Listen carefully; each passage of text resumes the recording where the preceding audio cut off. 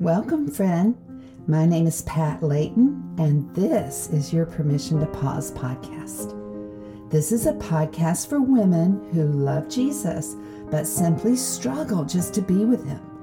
My prayer is that Permission to Pause will become a quiet place, a place to pause, to breathe, and just be with Jesus. This short weekly devotional style offering should help you find some space to acknowledge God's presence in the middle of the hustle.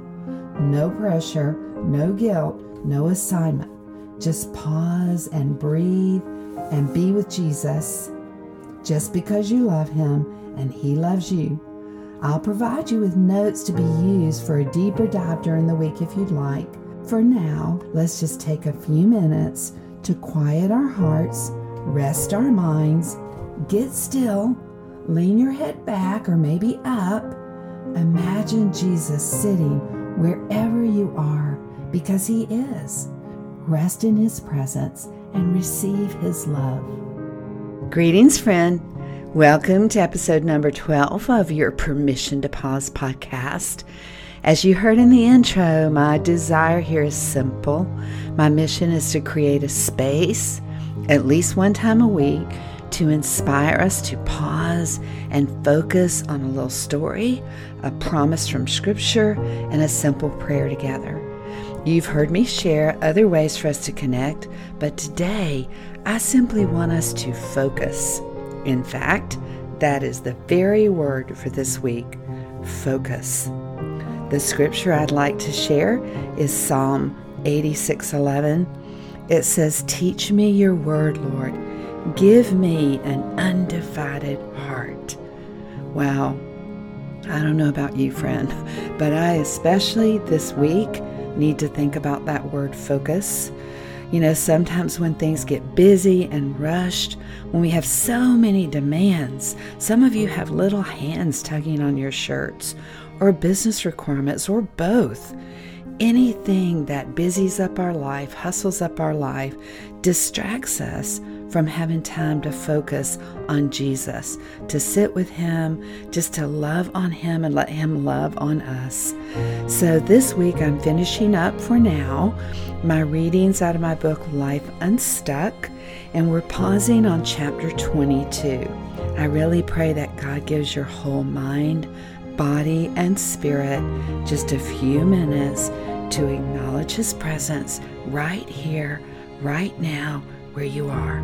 Again, our verse is Psalm 86:11. "Teach me your word, Lord. Give me an undivided heart." I'm reading out of chapter 22 of Life Unstuck, called appropriately Unstuck Focus. And Life Unstuck is based on Psalm 139, all 24 verses. So chapter 22 is focused on verse 22 of Psalm 139, which says, "Yes, I hate them with total hatred, for your enemies are my enemies," David says. So the title of this chapter is Nothing to Prove and Only One to Please. The first time I remember being caught in a lie was when I was about 8 years old. I was at a cookout with my family on the beach when all of a sudden, out of the blue, my younger sister started crying. I had no idea what had happened. That was the report I gave my mother anyway. Little did I know that she had actually watched me drop a fiddler crab into my sister's t-shirt. The crab had mostly just scared my sister, but she acted like I was an axe murderer. Needless to say, I got into deep water with my mom for lying. And as you can hear in my words, I was the one who was permanently scarred. Thus is the life of sisterhood, both biological and spiritual. No one has to teach us to be competitive, to outdo one another, or to try to appear smarter, superior, or better than the next person. It's our natural bent to compare ourselves with others, to see how we measure up. The bad news is neither the measurer nor the measured are perfect. In this verse of Psalm 139, verse 22, David is making a big, huge mistake of comparing his loyalty and commitment to God with someone else's. God tells us, don't do that. Our wonderful friend David is missing the truth here. God loves those dastardly enemies of David's and desires to have them turn around and face him. God says don't compare yourself with anyone else. Romans 3:23 says everyone has sinned. We all fall short of God's glorious standard. The first thing I see happening with David in this verse, which threatens to get us stuck too, is misdirected focus. As we have clearly seen, God has set us apart for very specific purposes, for specific seasons of life. I believe our entire life should be about that season's purpose. As he did with David, sometimes God reveals our primary purpose early in life and sets our course steady on. Other times, we just keep doing what we're doing until he reveals what he wants to reveal, when he wants to reveal it, and how he wants to reveal it.